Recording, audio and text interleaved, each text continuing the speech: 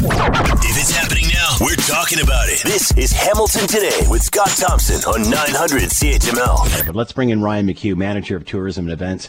City of Hamilton, obviously talked a few times before the big party, and now it's after. How you feeling, Ryan? What are your thoughts? Still haven't come down from the high that weekend. As you mentioned, what an incredible Grey Cup festival for Hamilton. And I think it's safe to say, as the commissioner did, we've set a new bar.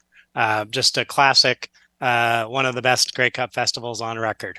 Talk about that new bar. What do you mean? What was different? Yeah, in addition to all of the traditional CFL events, such as Grey Cup team parties and Commissioner's Breakfast Awards, the music activations beyond that. You have a First Ontario Centre packed for the Carrie Underwood concert.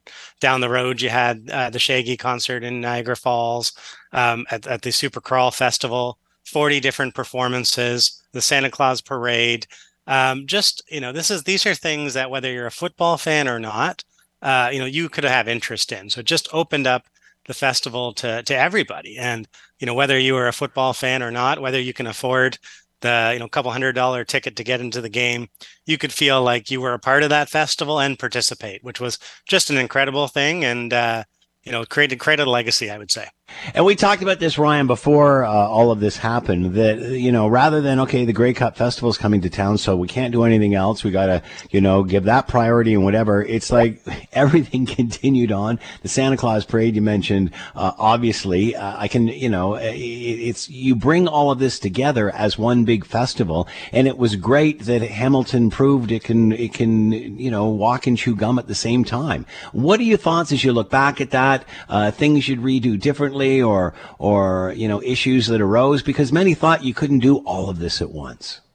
Yeah, it's in terms of what we wouldn't have done. I don't think there's much. It's a lot was done right, and that's hats off to the CFL and the Ticats and all of my colleagues throughout the city that helped with everything from road closures to policing. But what worked? Santa Claus Parade was bigger and better. The Supercrawl Festival looked amazing. As you saw, there was a sellout at Tim Hortons Field, which was a record crowd, over 28,000, 2,000 more than the last Grey Cup. Just so many positive things. And, my inbox, and I think it would be safe to say the inbox of the Ticats as well, is full of, compliments, well done, and quite a few, when can we do it again? So talk a little bit about the spinoff, Ryan, because, not everybody can get a hotel room in the Hammer. Now, it spreads out to the whole region, doesn't it?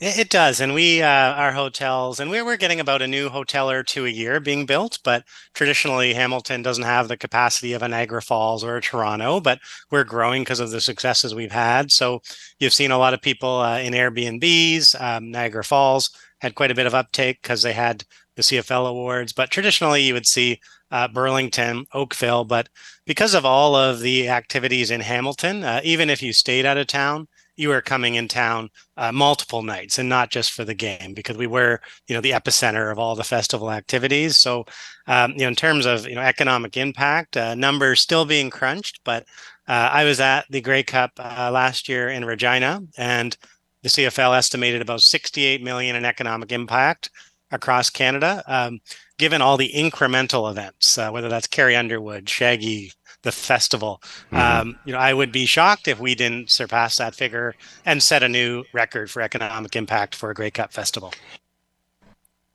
And, of course, Ryan proved that we can do it. We can pull it off and do a great job of it. What does this do for promoting the city across the country? Because whenever you get a major event like this, the networks and such, they make they find the sweetest spots. They make the cities look great and such. What does this do for promoting the city across the country, especially because of the music festivals and such?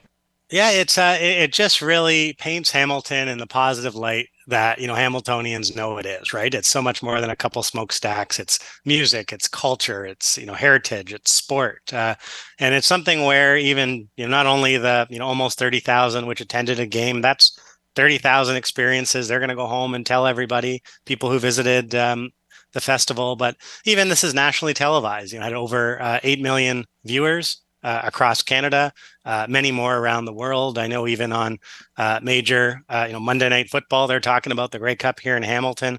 So it really, puts us on a map. And those who, a lot of people, and I was speaking with them, Scott, throughout the week, anytime I saw Winnipeg jersey or Saskatchewan jersey, said, have you been here before? And often the answer was no. And I said, well, next question, how are you enjoying yourself? And they were just stunned, right? Just the beauty, how welcoming everybody was. The weather wasn't so bad either, but I can't say every November it's going to look like that. But just a really, great opportunity for all eyes on Hamilton, us to shine and just tell our story. And, I think a lot of people were listening, and I think whether it's, coming down the road to a Ticats game, a concert in Hamilton, or whatever the next big event is, people are going to take a long look at Hamilton. And here's, you talked about this before, and going to other Grey Cups prior to these two, and understanding what other cities were doing, what worked, what didn't work. You talked about being in Regina. Are you now getting the calls and saying, hey, that was pretty good. What do we do here? How can you help us out for the next one or two?